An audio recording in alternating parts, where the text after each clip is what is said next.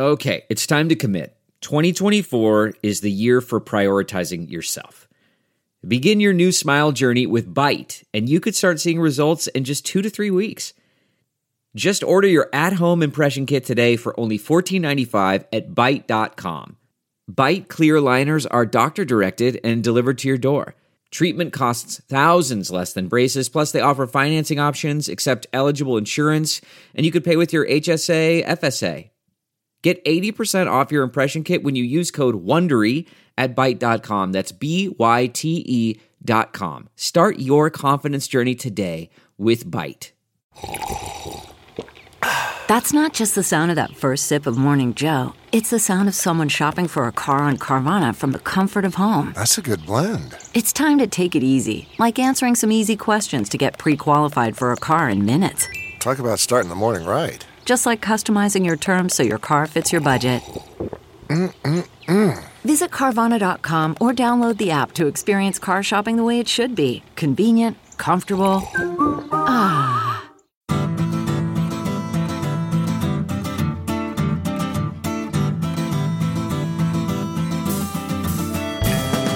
Welcome to the Sinica Podcast, a weekly discussion of current affairs in China, produced in partnership with The China Project.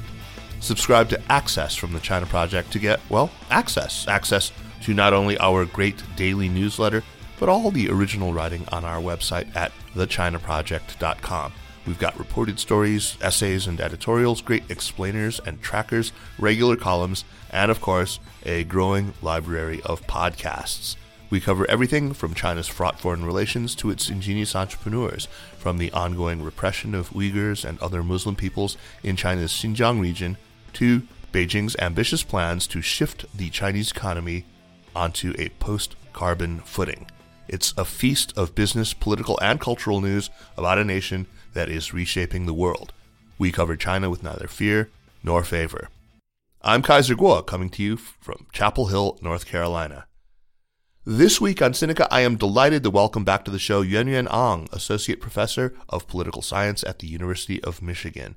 Yuanyuan is the inaugural recipient of the Theda Skocpol Prize for Emerging Scholars, which is awarded by the American Political Science Association for impactful, empirical, theoretical, and/or methodological contributions to the study of comparative politics. She is the author of How China Escaped the Poverty Trap and China's Gilded Age, a book that we talked about the last time she was on the show, and about which she was interviewed on the fantastic Freakonomics podcast to boot. She has an essay out recently in the Journal of Democracy called How Resilient is the CCP? And it's that essay, among other things, that we will be talking about today. Yuanyuan, welcome back to Sinica. Great to see you. It is great to be back. Thank you so much for having me, Kaiser. My pleasure, entirely my pleasure. Yuanyuan, your essay for the Journal of Democracy fits, I think, into a growing literature that seeks to refine our understanding of authoritarian governance. Some months back, I talked to a scholar named Manfred Elfstrom about his book on labor unrest in China, which is very much part of that literature. And we talked about how the whole discourse on authoritarian governance has moved from transitology to a discussion of authoritarian resilience. Mm-hmm. And like you, I suspect, he saw perhaps too much of a stark binary between, on the one hand, people who were, sure that China's authoritarian system was so brittle that it was bound to collapse or to transition to democracy. And on the other hand, there were the sort of resilience people who were absolutely sure that it would endure. Am I right in thinking that you would also, like Manfred, kind of place yourself somewhere between? I mean, you certainly don't argue that Xi Jinping is, all-powerful and has it all completely under control. Yeah, none of us can predict for sure whether the CCP will persist or at some point reform or possibly even disintegrate. But I think what's useful in terms of understanding China is to know what are the sources of fragility and resilience. And as for the outcome, that is ultimately going to be influenced by but a strong element of accident and luck as well. Yeah. But what we can do right now is to say, well, we know that in the current situation under Xi's leadership, these are the areas in which he is fragile. And these are the areas in which he's in control. And so that's how I think about it. Yeah, no, that's a very good way to think about it. I mean, because there are areas where I think it does exhibit quite a bit of strength and stability, and then other areas where I think that, yeah, there's obvious sources of sort of brittleness. What do you make of the state of our understanding in the field more generally? Here I'm talking not just about academic political scientists, but also, about analysts and think tanks or in government agencies and even in journalism. What do you make of the state of our understanding about China's governance? I mean, are there some enduring beliefs that you commonly see that, in your estimation, just have it completely wrong? And from where you sit, does it seem to you that we are moving closer to or further away from maybe a more accurate and a more nuanced read on the Chinese political system, its durability and its fragility? That's a great question. And I think it's really hard to generalize across the entire community of China watchers. I think that would be almost impossible.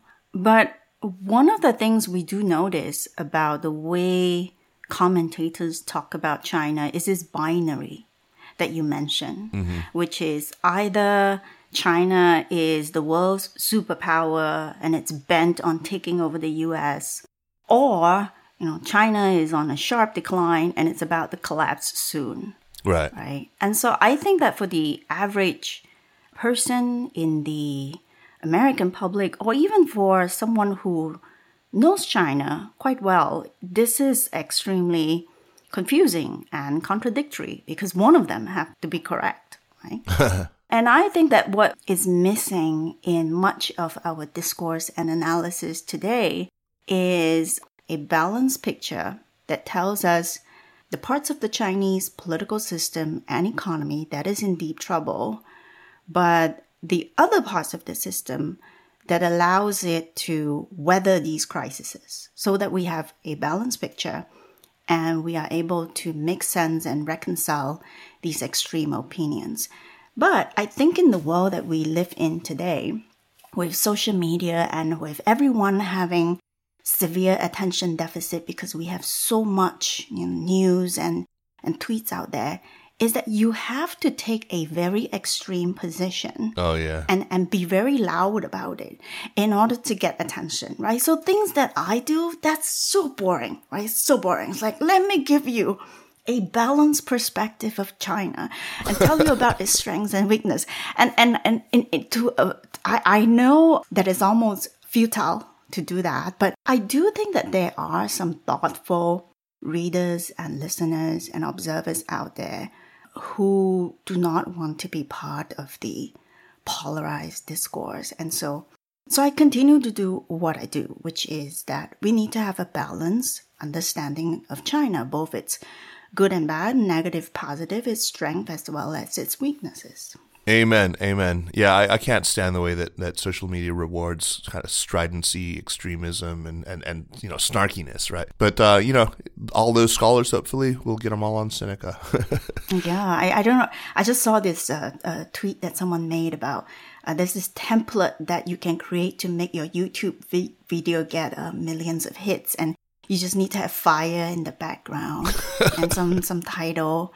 Screaming that China is going to collapse, and then like a picture of Xi Jinping, and then you can put glaring eyes in his face, and then that's the template for getting a lot of Absolutely, attention. Yeah. I know some YouTubers who use that template every goddamn day. Anyway, Yuan, on the big question, the question that's quite central to your essay, whether China in the post-Mao period did or did not really institutionalize. Again, you seem to come down sort of somewhere in between, in the sensible middle. If there is a conventional wisdom, though, at this point, it seems to be that Xi came to power in 2012 and within a few years became, chairman of everything. I think that phrase goes to Jeremy Barmé. And especially after he changed the party constitution to not only upend the succession norm, but also, managed to write Xi Jinping thought for the new era, whatever, into the constitution and had himself named a core. So the conventional wisdom is that institutionalism is gone. It's no more. But you argue something different. Could you lay out for us, take your time and just lay out for us the key argument that you make about institutionalization? Sure. why not I start with explaining the concept itself and the history of the idea. Right? Great. I know it's a mouthful. So the idea of institutionalization was introduced by Professor Andrew Nathan at Columbia. And in 2003, he wrote what is now a classic piece, and it's titled Authoritarian Resilience. And in 2003, if you recall, that was the changing of guard from the Jiang leadership to the Hu Jintao leadership. So at the time, China was not a threat. And the assumption in the West is that as China grows richer, it will eventually democratize. So the contribution of Nathan at that point was to say, well, that's not true. That assumption may not be true. And the reason for that, he says, is this thing called institutionalization. It's an academic word. Let me break it down. Basically, what it means is, in his words, behavior that is constrained by formal and informal rules. And he names 4 specific aspects of institutionalization. The first is norm-bound succession. The second is meritocracy in promotion. The third is bureaucratic professionalization. And the fourth is selected spaces for political participation. So the short way to understand institutionalization is political stability plus effective governance. And if you look at the citations of Nathan's essay, the interesting thing is that it actually didn't get that much attention when it was first published, but it began to be cited everywhere around the time when Xi took office, around 2010. And I suspect that the reason for that is China became recognized as a rising power in around the 2010s. And then people began to kind of sit up in their chair and realize, well, it doesn't look like it's going to become a democracy. So maybe Nathan is correct. But ironically, when Xi took over, that was actually the beginning of the erosion of institutionalization. So let me answer the big question: has Xi ended institutionalization? And to many China experts, the answer is obviously yes. Xi has centralized personal power. He has ended term limits. He has ended the norm of collective leadership. And my answer to that is he has indeed deliberately destroyed certain aspects of institutionalization in order to centralize power in his own hands and put himself in power for life. But the part that many people have missed is that he has kept other aspects of institutionalization, particularly in the bureaucracy. Right. Because he wants to have a competent bureaucracy.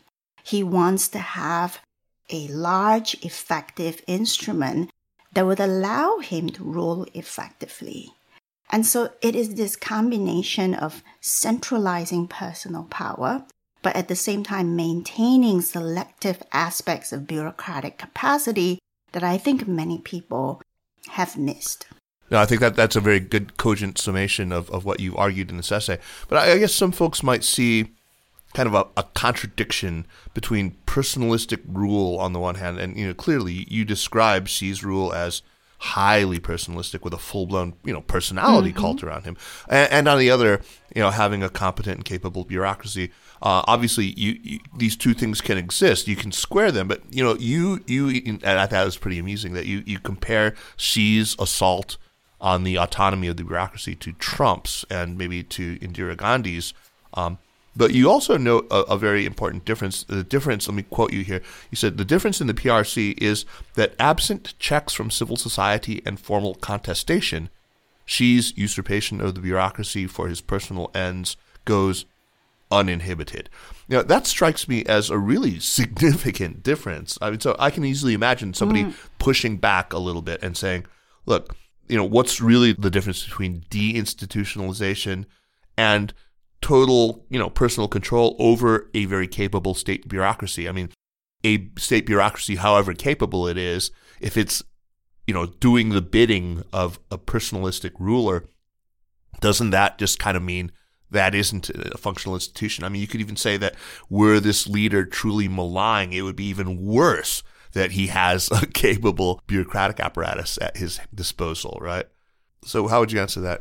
Those are great questions. Let me unpack a number of things because there's a lot going on here.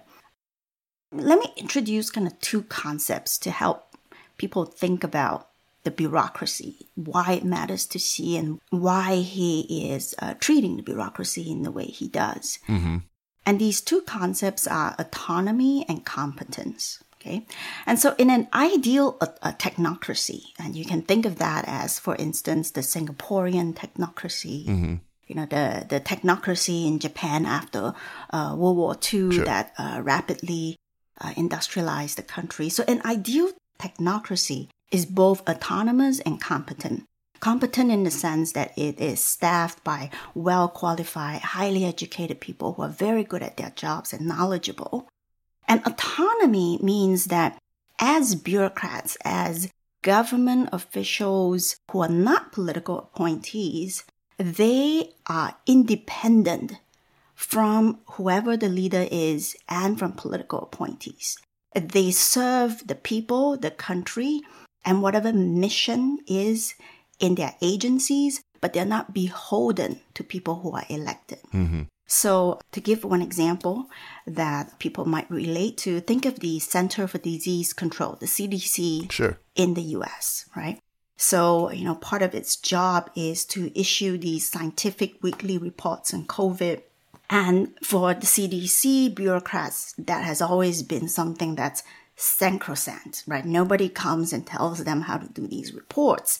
And one of the indicators or signs of the Trump administration actually attempting to erode that autonomy is that Trump officials try to influence how CDC issues these mortality numbers on COVID because it was making Trump look bad. Right. So if you wanted to read up on this, you can find it in the news. But that's an example where the CDC is still a competent, scientifically qualified technocracy, but at that particular moment, its autonomy was being threatened or undermined by the Trump administration, right?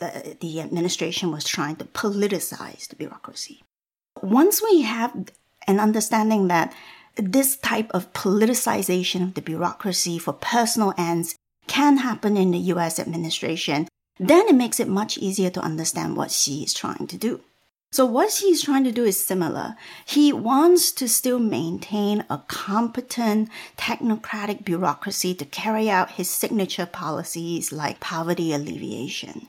So if you look at things like meritocratic recruitment at the rank and file levels, Xi has not removed that. He's not like Mao. Mao closed down schools and universities for 10 years.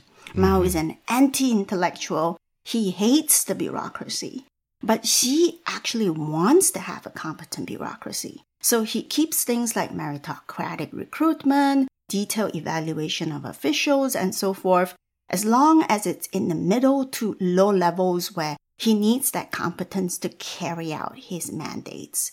However, similar to the example of Trump that I just gave, he then undermined the autonomy of this professional bureaucracy that was built up over the 4 decades by making them personally loyal to him. And he has done this in 2 ways that most people have not noticed. The first thing he has done is that he used the anti-corruption campaign to impose ideological control. Sure. So if you look at the specific mandates in the campaign, it was not just about arresting people who took bribes or embezzled funds. It also said that the campaign is meant to ensure uniform political thought and loyalty to Xi's leadership. Right. And furthermore, if you look at the way he changed the evaluation criteria for leading cadres, right? In China, because it's not a democracy, every official is evaluated based on the report card that's designed by Beijing and filters down to lower levels. And in 2019, he has changed that so that the very first criteria is the commitment of these party and state officials to having Xi Jinping as the party's core and his philosophy of centralized leadership. So that's a very explicit politicization of the bureaucracy for his own ends. Right? And so that's what's happening with Xi it has some parallels to what Trump did, also to what Indira Gandhi did, which was they had a pre-existing technocracy. They wanted to politicize it so that the bureaucracy would do things that serve their political interests. Yeah, no, that's really great. And that's a strong argument to suggest that, yeah, I mean, he has sought to impose personalistic control over the bureaucracy. But let's talk about where the autonomy of the bureaucracy has not been completely usurped. And you actually muster some data. You looked at some data that showed, or that led you to conclude that the state bureaucracy is still somewhat independent. It preserves some of its independence. What was the data that you looked at for that? Yeah, and I think you were referring to my analysis of the central directives. Exactly. Is that right? Yeah, that's right. Yeah. So I did an automated text analysis of all of the central directives issued in China since 1978. Central directives are basically laws, rules, commands, instructions, issued by the central government in Beijing to various ministries and local governments. So it is the very raw material of the command system. And taking all of the texts of these central directives, about 5,000 of them since 1978, wow. I studied the language and then I classified them into different categories of ambiguity and clarity. There's a general impression in China studies that Beijing always gives these vague directives and vague mandates. And what my research finds is that actually there is a variation. Some of these directives are vague and they deliberately provide flexibility and encourage experimentation. But actually, most of the directives are clear. They either clearly endorse a particular measure or they clearly forbid a certain course of action. And so this whole data set allows us to look at the way Beijing gives commands. One of the things, just using the data set that is consistent with most people's impression, is that Xi Jinping has indeed encroached upon the authority of the State Council. Right. It has always been that the State Council issues the vast majority, I think it's over 80%, of the central directives. And that's because the party controls politics and appointments, but the State Council is the one in charge of governance. What you see under Xi Jinping is that the State Council has issued slightly less directives, and more of them have been issued jointly, meaning by Xi Jinping and Li Keqiang. So that is a very clear indication and confirmation of the sense that he has usurped the State Council's authority. However, having said that, the vast majority, I can't remember the exact percentage, but the vast majority of directives are still being issued by the State Council under Li Keqiang. So the changes are happening, but it's not as if he overturned the entire bureaucratic system. Yeah, I think if I remember correctly, it was in the neighborhood of 80%. So in what areas of political life or administrative life would you say that Xi has most weakened the bureaucracy? Are there specific areas that stood out where, just looking at this pool of central directives, where Xi's personal stamp was there more often? For example, what might it have been in, just arbitrarily speaking, like technology policy or national security policy or anything like that?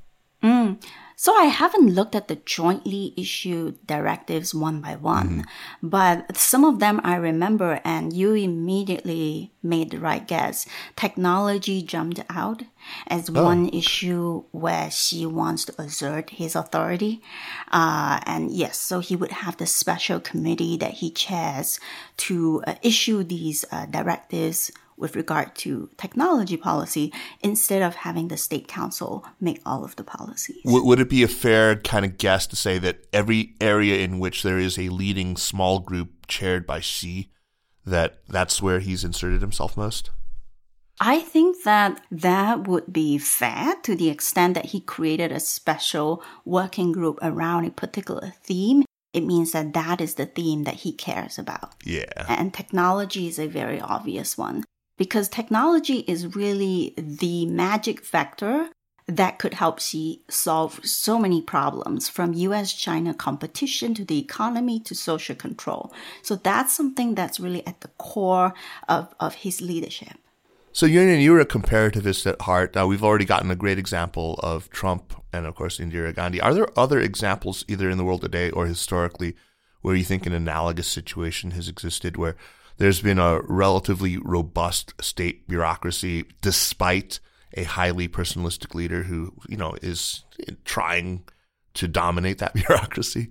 Are there other examples that leap to mind? You said a robust bureaucracy with a personalistic leader. Is that right? Yeah, exactly. That survives despite a personalistic leader.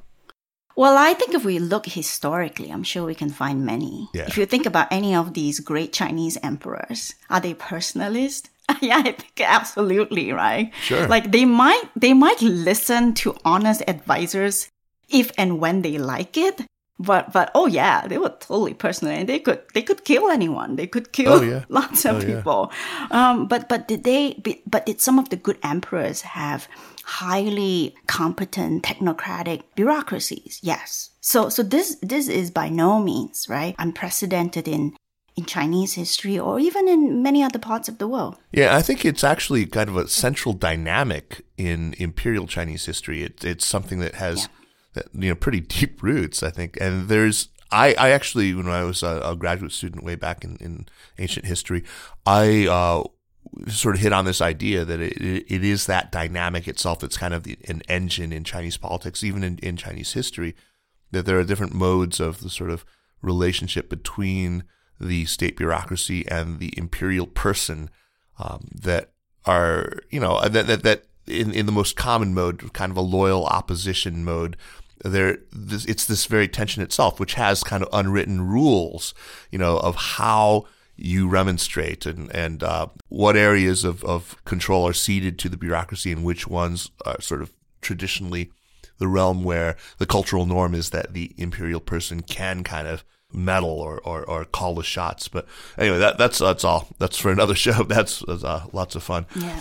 So do you believe that institutionalization prior to Xi was actually quite strong, as Andrew Nathan had argued, but that Xi just kind of proved to be even more forceful, or was institutionalization in the pre-Xi Jinping decades actually not as strong as we had supposed it to be? So my argument is that institutionalization definitely happened prior to Xi. All of the 4 dimensions that Nathan described, they definitely happened. But what Xi has proven is that institutionalization is fragile and reversible, and that a strong man like him can turn the situation around.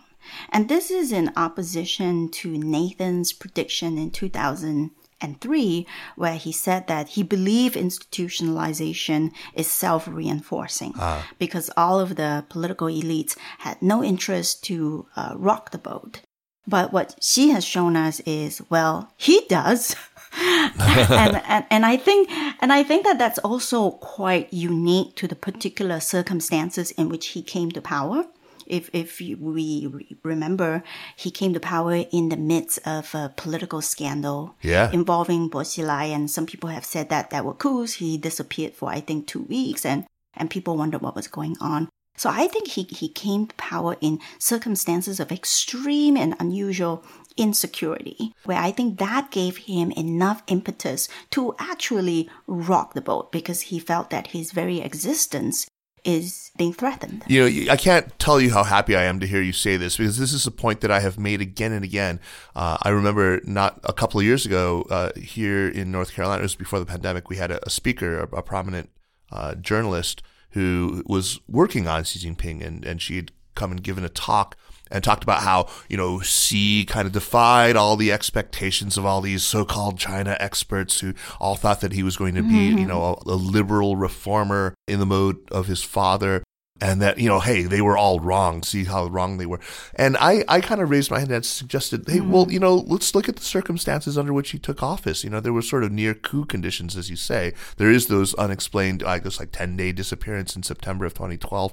There's, lots, they had the knives out for him. That's quite clear now. And, if his style is going to be more personalistic and paranoid, I think maybe we could look to those circumstances as an explanation. Anyway, I thought... Yeah, I completely agree. I think that the impact of the circumstances in which he came to power, I think that's been overlooked. Yeah, totally. Oh, I completely agree. Yeah. Okay, so I love this paper is really, really fascinating. But what I want to know is, what are the implications of what you found for overall resilience then? I mean, is your argument basically that the party state is likely to survive, say, a sudden leadership transition, that threats to Xi Jinping's power simply don't translate into threats to the party state's power? Are we suggesting that the bureaucracy will outlive Xi pretty easily? So my argument is that the sources of resilience and the threats to the CCP have changed. So if we think about the old recipe that Nathan described, the primary risk to the CCP were in the form of fragmentation, gridlock, and elite corruption arising from a power-sharing system. But it had also other advantages at the same time. And if you think of the new recipe under Xi, I argue that he has remade the formula for authoritarian resilience, which combines his personalist rule.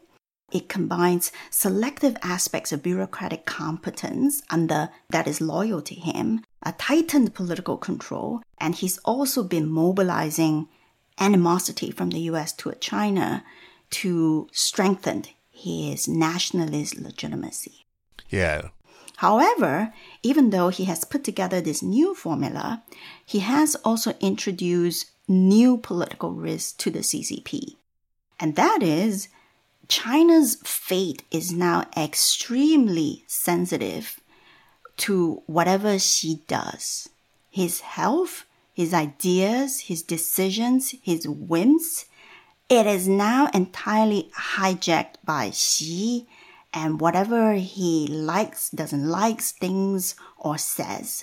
So Xi's decisions have an outsized impact on not only China, but the whole world, because today China is a global power. So we can see that, for instance, in the Belt and Road Initiative. Mm-hmm. He has also reintroduced the risk of succession battles. For instance, he is definitely taking a third term in October. Mm-hmm. But if for whatever reason he no longer is able to serve, and also he's immortal, at some point he's not going to live forever, that there is no more plan B in the CCP. Right. About who's going to succeed him if she's no longer around. That's spot on. It highlights the brittleness that he's introduced through personalism. I'm just wondering, whether enough of the kind of institutional autonomy of the state bureaucracy is in place that it would, survive without too much turmoil, a transition. But that's something we really can't, we can only guess at. So I want to ask you about this. So we often hear comparisons between Xi Jinping and Mao Zedong. You could argue, sure, that both are strong leaders with personality culture around them. But in your paper, you point out a fundamental and really important difference between them. And you pointed to this a little before, that Mao was an anti-intellectual. Xi wants to build the state bureaucracy. But can you elaborate on this a little bit more? I think this is still a mistake I see out there in public discourse. This idea of, I think it gets Mao wrong fundamentally, and it gets Xi wrong. Yeah, totally. I think that a broader point to be made is that we often search for analogies and similarities in trying to understand a particular situation like Xi. But what is really necessary is to see that similarities and differences can exist at the same time. So we don't want to make analogies that say, Xi is just like Mao, and then that becomes very misleading. There are certainly aspects of Xi that resemble Mao, like his attempts to revive a personality cult, for instance. But there are other aspects of him that is totally unlike Mao. And so we need to keep both the similarities and the differences in mind. And so in my view, Xi is not like Mao because Mao is an institution destroyer. Right. And I think a way to understand that is we can think about Trump on January 6th, that kind of behavior, right? And there are disturbing parallels between January 6th, where President Trump basically encouraged and incited, right, his mob to attack the Capitol Hill. Bombard the headquarters. Bombard the headquarters, that's right. Versus Mao doing basically the same thing, except on the scale of tens of millions of Red Guards and for 10 years. And the basic attitude of being an institution destroyer is they don't seem to care if they destroy the country, right? They don't care. Their priority is to keep themselves in power. I think Xi is different. Xi has certain elements that are like Mao. He wants to revive a personality cult. He's ideological. He's anti-foreign. But in terms of the way he treats institution, he only wants to diminish or abandon certain rules, like term limits.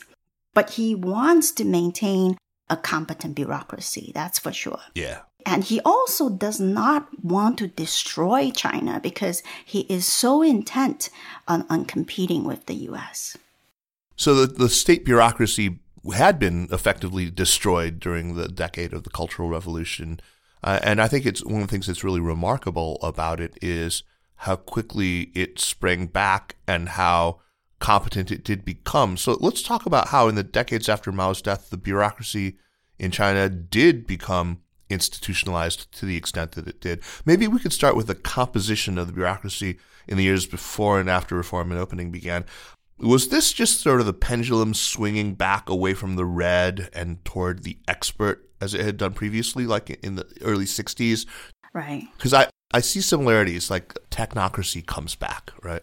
Right. I mean, that is part of the, I would say, almost like the political DNA of the CCP, where they constantly oscillate between, do we want the Reds, the officials who are ideologically very loyal to whoever is in power and to communist ideology, or do we want the people who have the expertise, right? So this oscillation has been constantly going on. And under Mao, obviously, what he wanted was loyalty to him, right? And the experts, the intellectuals, the reformers, even people like Deng Xiaoping were purged under his leadership.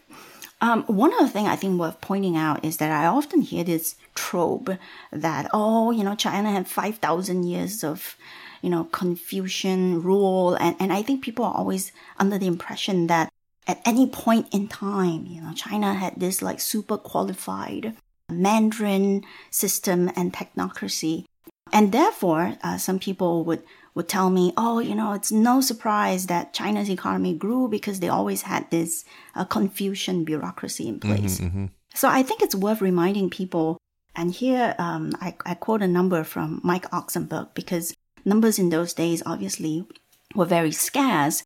And in that particular study, he estimates that in around mid-1960s, when the Cultural Revolution was happening, the average number of former years of schooling among local leaders was only 4.8 years. Wow. That's like hardly educated, right? Hardly educated. Yeah, barely literate. Less than primary school education, right?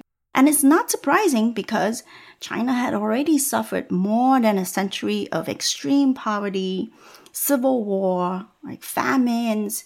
And then you have Mao, who comes along and he hates intellectuals. He closed down schools and universities for 10 years.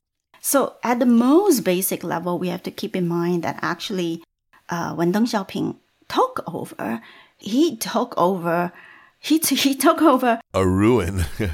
a ruined bureaucracy, right? Yeah. Yes, you can. There were certainly the historical legacies that he could draw on, and the CCP very quickly built on that. But the starting point was pretty dire. And so in the decades since Deng, what the CCP has really committed itself to is to build up bureaucratic capacity from a very low starting point. And one of the first things that Deng did, of course, was to change the criteria for recruitment. And he wanted to recruit more educated and young people. Right. And so one number, for instance, is that from 2006 to 2017, the share of civil servants with a bachelor's degree or above grew from 43% to 72%. So it must be higher now. It means that before 2006, which is quite recent, you actually had more than 50% of civil servants without a bachelor's degree. Right. If you go higher up, though, I mean, I remember that Lin White and Li Cheng had done this study on the composition of the bureaucracy. And in the early 1990s, if I remember correctly, if you looked at provincial level leaders, either party secretaries or governors, or if you looked at mayors or municipal party secretaries of cities of over 1 million, you had something like 75% that had not just bachelor's degrees, but post-secondary degrees in, 4-year degrees in the natural sciences or in engineering. So it was already sort of super heavily. Yes, absolutely. At the higher levels, the level of meritocracy in terms of education and overall quality was rapidly escalated. It took a longer time at the grassroots level. I remember I would say more than 10 years ago, if I were to go to some remote place in China, the quality of the officialdom was still definitely lagging behind. But overall, I've met those guys. Yeah, you've met those guys, so you know what I'm talking about. Yes, that's right. But overall, like over the 4 decades, there was a steady trend in which the bureaucracy in China went from a starting point of complete ruin to gradually becoming more and more professionalized. I want to get back to this idea about the sort of Confucian patterns and whether they reemerged. But I want to ask a couple of things first. It strikes me, I was just asking about the oscillation between red and expert historically, and it seems like Xi kind of wants both, right? He wants red and expert. Your piece suggests a couple of dyads where it seems like Xi, also wants to have it both ways. There's, on the one hand, bottom-up adaptation versus top-down mobilization. Yeah. And also, and certainly related, there's this pragmatism versus more ideologically driven approaches to governance. And with both of these, your paper argues that, under Xi, he's not just favoring one over the other, and there's often kind of opportunistic back and forth between these two priorities. Can you unpack this a bit? Because I thought that was a really compelling part of your argument. There are 2 defining attributes of the Chinese bureaucracy, being one that is under the rule of the Chinese Communist Party. The first is this idea of mobilization, which is quite alien in, I think, democracies, except in selected contexts. Like you can think of, say, an election is coming up, right? And you mobilize your voters. So we might be able to think of a similar analogy in that context. Like MAGA rallies? You could, maybe. You might think of that. Yeah. Like you need to have a massive showing, right, of great enthusiasm toward one goal, which is to win the election. So analogously, the Chinese bureaucracy is highly capable of this thing called mobilization, which means that, say, when Xi says, my signature policy is poverty eradication, and these are the targets we're going to achieve, I'm going to mobilize the entire bureaucracy of more than 40 million bureaucrats, and they're going to, work themselves to death to achieve my goals. Literally. They do that literally. So I cited this number from the Global Times where they said, 1,800 cadres died implementing poverty alleviation. And they just said it like a fact, without any surprise or emotion. Because can you imagine in the US if 1,800 public employees die from implementing a policy, right? There will be at least some uproar, right? But no, it was just a fact, the mobilization was so extreme that officials actually died in the process. And there were reports that many of them lost their voice, couldn't sleep at night. And so that's mobilization. And of course, Xi loves that because that to him is what he calls the institutional advantage of the CCP that democracies do not have. Democracies are divided. They're dysfunctional. They can't get their act together. But in his view, the advantage of what he has is that he has this gigantic apparatus, and when he commands it to do something, right, every one of them would participate and give all the enthusiasm and even die for it. So that's mobilization. Yeah. And then there's this other aspect of the bureaucracy, which is bottom up, that he also selectively wants to keep. And that's the adaptive quality of the bureaucracy. So the Chinese bureaucracy throughout the reform era is famously known to be adaptive and experimental. It is decentralized. The local governments come up with various initiatives on their own.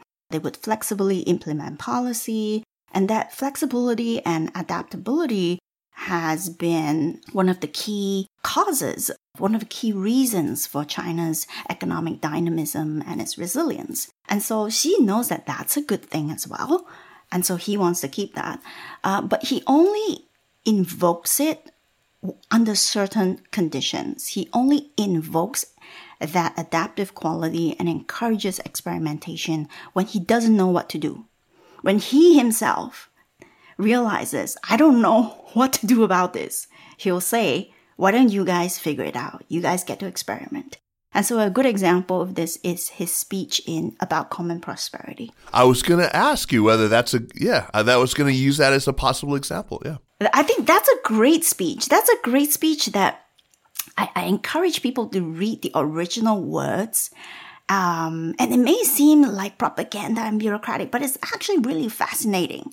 The way he talks about, his role and his implicit acceptance of responsibility. And then the basic point of that speech was he gave that speech in, I believe it was August. Yeah, and so it was already after 8 months where this common prosperity has pretty much destroyed, right, the big tech companies and private companies. It has scared away investors. Clearly was a backlash. And by August, he basically gives a reflection speech to central bureaucrats, where he said, we wanted to have this thing called common prosperity, and we should. But here's the problem. The problem is that I want it both ways. I want China to have capitalism and be prosperous and everyone to have entrepreneurial incentives. But at the same time, I wanted to control the dark sides of capitalism. I wanted to reduce inequality. And we haven't figured out how to have it both ways. And so his final words for the bureaucrats is, so therefore, why don't you guys figure it out? And he appointed Zhejiang as his imperial pilot to go figure it out. Right. That's typical. I mean, to have one region designated as sort of the testing ground, really fascinating. So I want to get back to this whole sort of historical question. I mean, so some listeners might remember that way back when I was in graduate school, I had actually settled on a dissertation topic about the rise of technocrats in post-Mao China. I didn't get all that far into my research, but... Is that right? Yeah. I didn't know that. No, it's true, yeah. A couple of years later, after I'd come back to China, I had a column for Time magazine, and I distilled my dissertation into like a 900-word essay that was kind of jokingly titled "The Revenge of the Nerds," how China had become sort of this technocratic wonderland. So that was it. I never went back and I never finished it. But from everything that I had read by the point that I had set it aside, one thing that really struck me was that, as China was becoming increasingly technocratic, as scientists and especially engineers began to make up, a higher and higher percentage of officialdom, there was kind of acceptance of this as perfectly natural. It went almost unremarked upon. At least it didn't meet with much by way of objection that I could find at all. What do you think accounts for this? I mean, I had this idea that really what we were seeing was kind of old wine filling new bottles, that there's this kind of historical reflex whereby you got knowledge elites. It's always going to be knowledge elites, and they have to kind of have a demonstrable mastery of what's the accepted truth paradigm of the day, right? The reigning truth paradigm. These people should be in positions of power naturally. Like, who should staff the bureaucracy? In Imperial China, that's, you had to show that you could write an 8-legged essay and you had the Confucian canon completely memorized. And by the 80s, it started to mean you could solve differential equations and you understood fluid dynamics, right? at the considerable risk of essentialism here, I might offer, after I had a couple of drinks in me, maybe I would say something like, hey, this is the country that practically invented bureaucracy, right? And certainly invented the civil service examination. And again, like you said, we shouldn't assume that it was always there, that there was always this highly competent Confucian Mandarin that ran everything well. But but there is this kind of bureaucratic resilience that's definitely built into. That is a Chinese characteristic. Yeah. I mean, what do you think there's anything to that, or was I just barking up the wrong tree? I totally think so. I mean, I think what you basically done is restate what I've tried to argue, except you restated it better.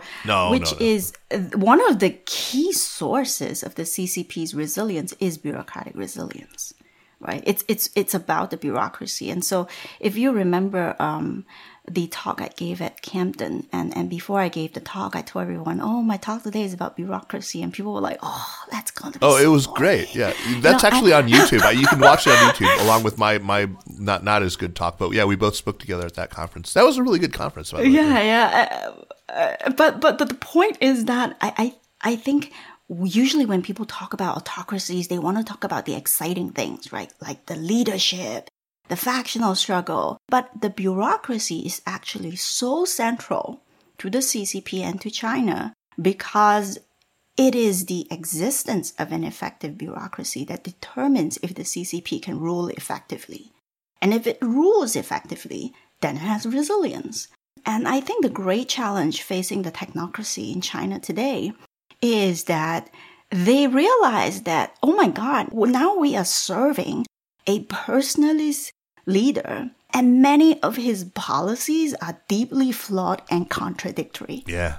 And so we have to do a job, and very often we have to clean up the messes he has made. But it doesn't mean that they have any intention to depose him.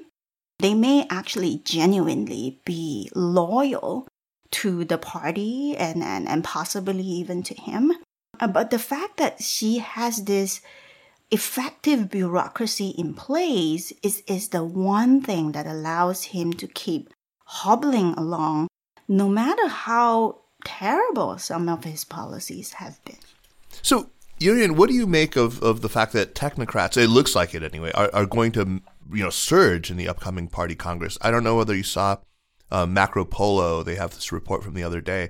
It says, and I'm going to quote from this just one sentence here, the proportion of technocrat provincial leaders, party secretaries and governors, has more than doubled since 2017. 2017, interestingly, is the year that you cited as the endpoint, from 35%, 11 back then, to 23, that's 74%.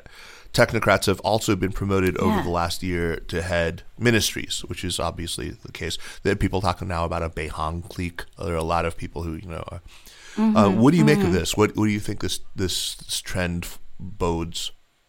I think that what we can expect to see going forward is the distribution of power between officials who are loyal to Xi, so his faction, people he can trust, but who are not necessarily as competent, qualified, open-minded, or knowledgeable, you might call it that. And versus the other, which are the technocrats, the people who really have the competence to get things done. And if we try to imagine what it's like in Xi's head, he needs both of them. He will always need his own loyalists, right? People he can trust. And I believe actually Victor Shi has a new book coming out where he argues that Xi deliberately picks some incompetent people and puts them in power because that gives him more... because those people basically have no one to turn to other than Xi. They'll be doubly loyal because of their incompetence. So if I summarize Victor incorrectly, I apologize, and Victor will be better place to state his theory. We'll invite him on the show to talk about it, but for sure. That's right. But for sure, Xi wants to have this group in place, but he can never do without the competent technocrats. And I think you can put people like Li Keqiang in that group, right? Mm-hmm. What we have been seeing in China in the past 10 years is a pattern of policy oscillation. She would, announce we have this common prosperity, and then it scares away investors. And then you see what the State Council does is try to control damage. Right? So you see this extreme implementation of a particular ideological agenda followed by damage control. And it goes back and forth, back and forth, back and forth. So I believe that after Xi takes his third term, this policy oscillation will be here to stay. It will be an enduring feature of his leadership because his policies, many of his policies, not all of them are bad, but a lot of them have clearly been flawed. And because of the negative consequences created, the technocrats then have to control damage or clean up the mess. Fantastic. So this podcast is now more than 12 years old, and across all this time, one of the things that I've explored, it's kind of been a leitmotif for the whole thing, is just the authoritarian turn that China clearly took. And I've asked a lot of guests over the years, their thoughts on when it began and for a while. But I'm curious with you, because you are somebody who taught in China before the turn was quite so noticeable. Yeah. That's why I'm curious. I want to hear what it was like. You dive into something. You talked about this a little bit. You just flicked at it in your essay in Journal of Democracy. But I want to hear what was the sort of the extent of I hesitate to call it, but liberalization or freedom that you experienced. What sorts of topics were you able to explore with students, that are no longer things that you could even think about doing? Yeah. And I think it's best to answer these questions with real life anecdotes. Yeah, for sure. Right? Because often we talk about it in such abstract terms that people can relate to them, right? And so that's why I told the story. Okay, let me first say that the CCP has always been a one-party autocracy without individual political freedoms. Right. Okay, so let's make that very clear. That's just a fact. And even in its most reform-minded and partially liberal period, the government and the police can crack down on anyone, anytime. And that's just another fact.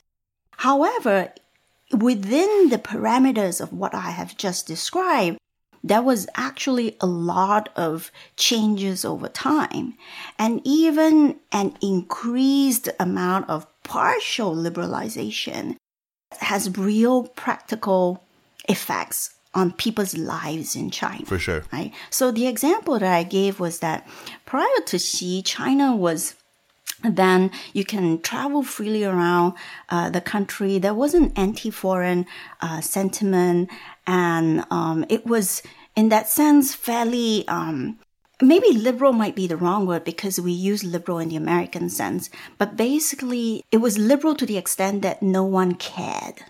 It was liberal because of neglect.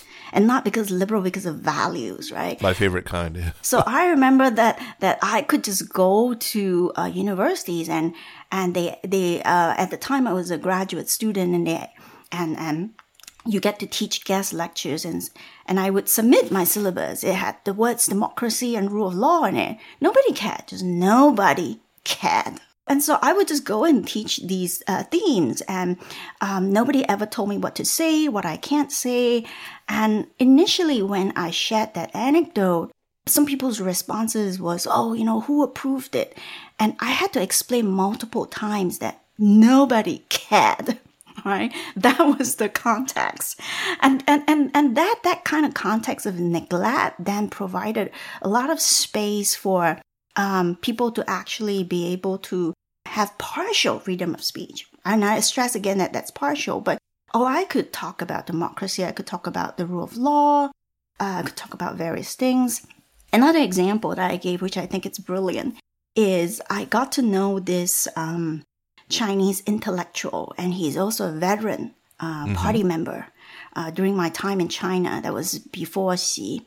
And I wrote about this in the Journal of Democracy article.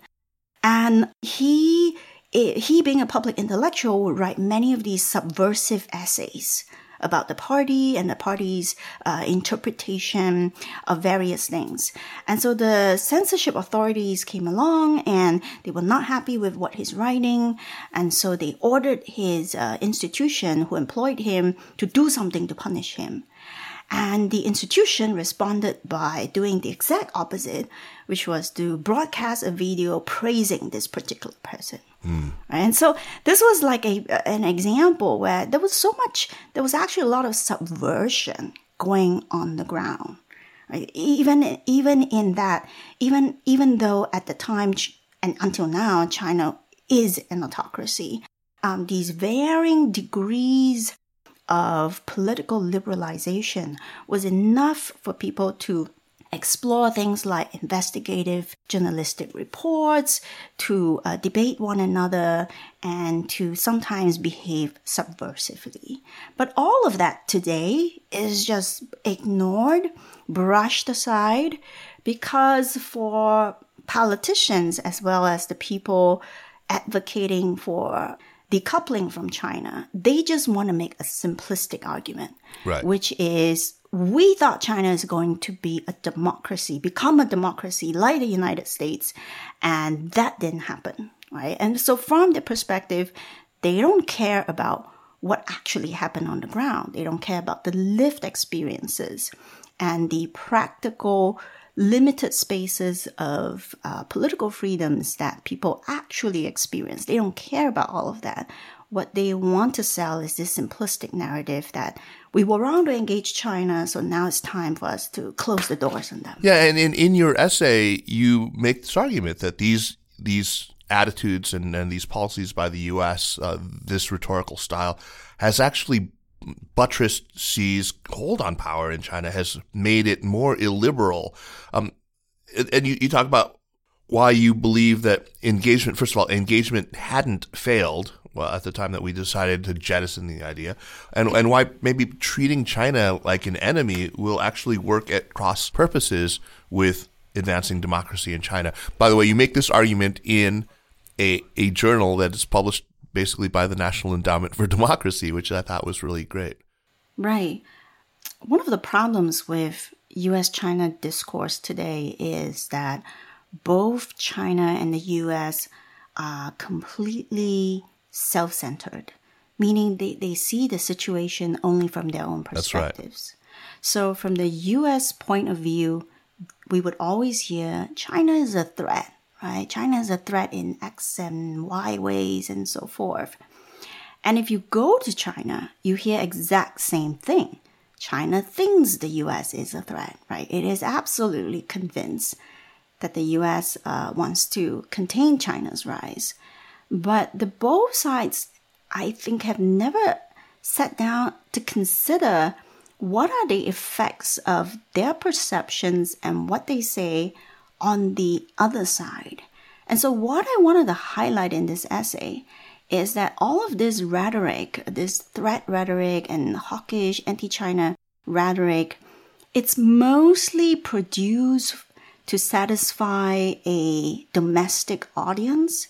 But when it reaches China, it has the opposite effect of basically inflaming nationalist sentiments.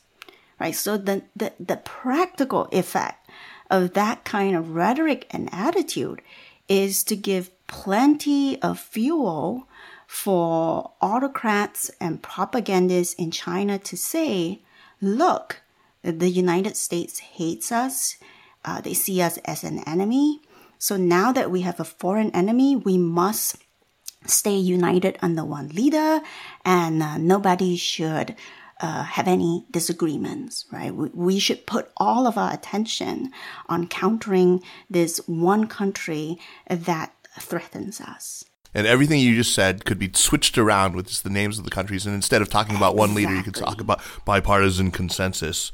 And you could be talking about the exact effect that Chinese sort of strident nationalist rhetoric has on America, where it fans the flames of American nationalism and threat perception of China. So yeah, it's just, yeah. Exactly. Yeah, in fact, Kaisa, I would say it's not the U.S. or China who is winning in this geopolitical contest. the only people who are winning are the radicals, the extremists, and the autocrats on both sides. They are winning because the discourse plane is uneven, right? It's so easy to be nationalist. Like you don't even have to make an effort. You just need to scream and say extreme things and get people roused. Whereas the people on the other side, they have to work really hard, right, to get anyone to listen to a balanced argument. And so the only people winning are really the nationalists on both sides. Well, you are working hard, and I'm really, really just glad to give you an opportunity to sense make and to try to right size things and to put these perspectives forward. And you too. It really takes a community. One person will be like drowned out in 1 nanosecond.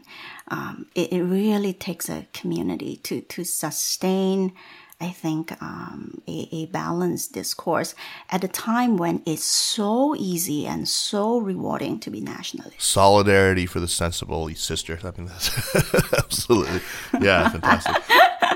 Yeah, we need a hashtag. Yeah, what a pleasure it is, as always, to talk to you. The paper, to remind everybody, is in the Journal of Democracy, and the title is How Resilient is the CCP? We will have a link to a free downloadable version of it. This is now the other one is behind a paywall, but Yuan Yuan has graciously provided me with a free link. So thanks once again. Let's move on now with recommendations. But first, a very quick reminder that the Sinica podcast is powered by the China Project. And if you like the work that we're doing with Sinica and with all the other shows in the network, well, the way to support that work is by becoming an Access subscriber. That gets you all the good stuff behind our formidable paywall. And of course, the daily Access newsletter, which is by itself absolutely worth the price of admission. So help us keep the lights on so I can continue to interview people like Yuan Yuan and, try to do the hard work. So on to recommendations. Yuan Yuan, what do you have for us? I would recommend a drama series and a book today. Oh, great. So for the drama series, I would recommend the Chinese series. It's called 走向共和. Yeah, it's great. I love that. Which means toward republicanism, toward a republican state. I love that. That's quite old, but I love that. Have you watched that? Yeah, I've watched it. It's fantastic. It's one of my favorites. Yeah, it is, right? It is a hidden gem. I tell you, if I wish they had English subtitles because it is a hidden gem and it was blocked in China by the Chinese authorities. I'm not sure exactly which part offended them. Probably the part about, or was it Sun Yat-sen's speech about China's aspirations to be a democracy? Yeah, that might have been it too. I mean, but that was actually, I think that was quite literal. It was actually from an actual speech he gave. So that stuff can be found published in China. So I don't know.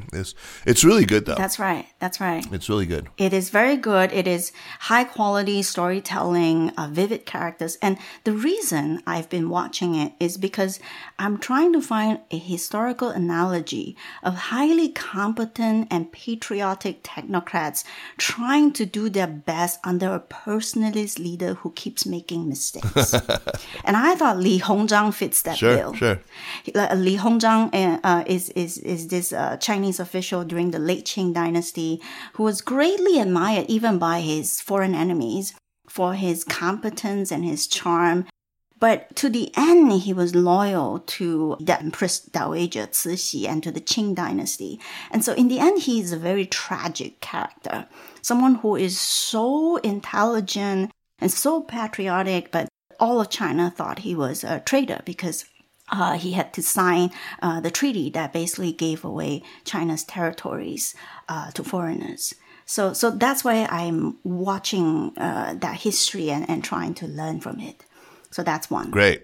And then the second recommendation is it's also an old book. Like I love old drama series and old books. It's published in 1994.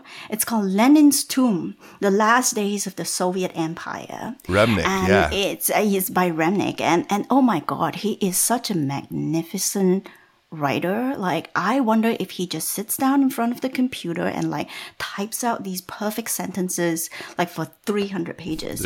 The book is just so riveting, and then he gives this really vivid portrayal of what it's like on the eve of the collapse of the Soviet Union. And I thought it was very timely because recently Gorbachev passed away, and we are thinking about, will the CCP be resilient or will it collapse? I think this book offers so many lessons. And one of the key lines from this book is that the reason the Soviet Union collapsed was that it allowed a small crack. It allowed a small crack in political discourse. It allowed a small crack in allowing people to think about history. And that crack then became, much larger fractures, and eventually the Soviet Union collapsed. Yeah, so Remnick is obviously the editor-in-chief of The New Yorker for a good reason. He is a beautiful writer. And that's a fantastic book. I haven't read it in a long time. I think I'm going to revisit it, though. You're right. It's extremely timely. I've been reading this Putin biography, and so it's also covers a lot of that same period as well. So that's by Philip Short. But I've recommended that before. But mine is going to be a different kind of recommendation entirely. It's just 3 novels, a kind of trilogy from Guy Gavriel Kay that I recently read. The books are Children of Earth and Sky, and its prequel, Brightness Long Ago, and then there's All the Seas of the World, which is the newest one, which is also kind of it's in between the two in time. These books kept me company. The first 2 kept me company over a very long and lonely drive as I made my way back from Madison, Wisconsin, after dropping my daughter off at college, and I'm missing her very badly. But I just finished All the Seas of the World last night. These are set in a kind of Mediterranean world in the Renaissance, in the decades straddling the fall of Constantinople. It's a world that is basically our world, but with the places, names changed, and the major religions tweaked a bit. There's an additional moon up in the sky. But this is a world that Guy Gavriel Kay has written about a number of times. It works really well, and the guy, his prose is also gorgeous, and I also wonder whether he sits down and writes. It's not just great sentences, but there's profound ideas in it. There's all sorts of really interesting reflections just about the operations of history, about contingency, about the human condition that are really just quite moving and profound. His characters are super memorable. I mean, his prose is just getting better. His storytelling has always been really compelling, but he's just going from strength to strength. So it's easy to just get completely immersed in this world that he's created, and I love him. Check out all of his stuff that I've read is just fantastic. He's even done a couple I've talked about on the show that are set in kind of a mythologized China. One called All Under Heaven, which is really set during the Anlushan Rebellion, between the Battle of Talas in 751 through the Anlushan Rebellion, and there's characters that are obviously like the poet Li Bai.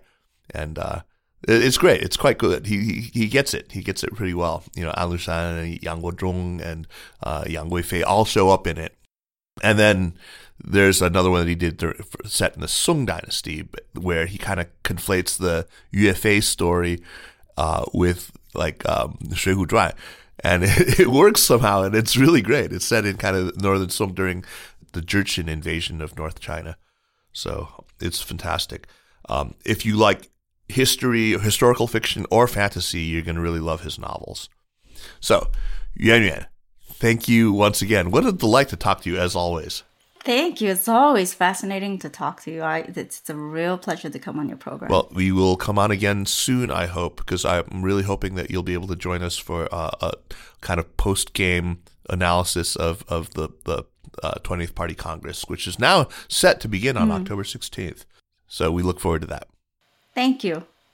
The Sinica Podcast is powered by the China Project and is a proud part of the Sinica Network. Our show is produced and edited by me, Kaiser Kuo. We would be delighted if you would drop us an email at sinica@thechinaproject.com, or just give us a rating and a review on Apple Podcasts, as this really does help people discover the show. Meanwhile, follow us on Twitter or on Facebook at thechinaproj. Just leave the ECT off, The China Proj, and be sure to check out all the shows in the Sinica Network. Thanks for listening, and we'll see you next week. Take care.